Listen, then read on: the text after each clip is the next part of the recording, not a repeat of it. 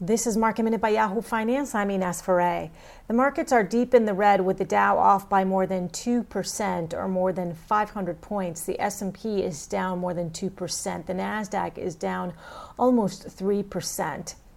Tesla shares are weighing on the Nasdaq now after Elon Musk tweeted that the stock price is too high in his opinion. That sent Tesla share stock tumbling.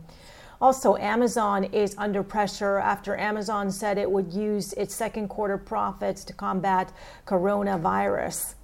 And the energy stocks are under pressure with ExxonMobil and Chevron both under pressure after disappointing results for the last quarter given the low oil prices. For more Market Minute news, head to yahoofinance.com.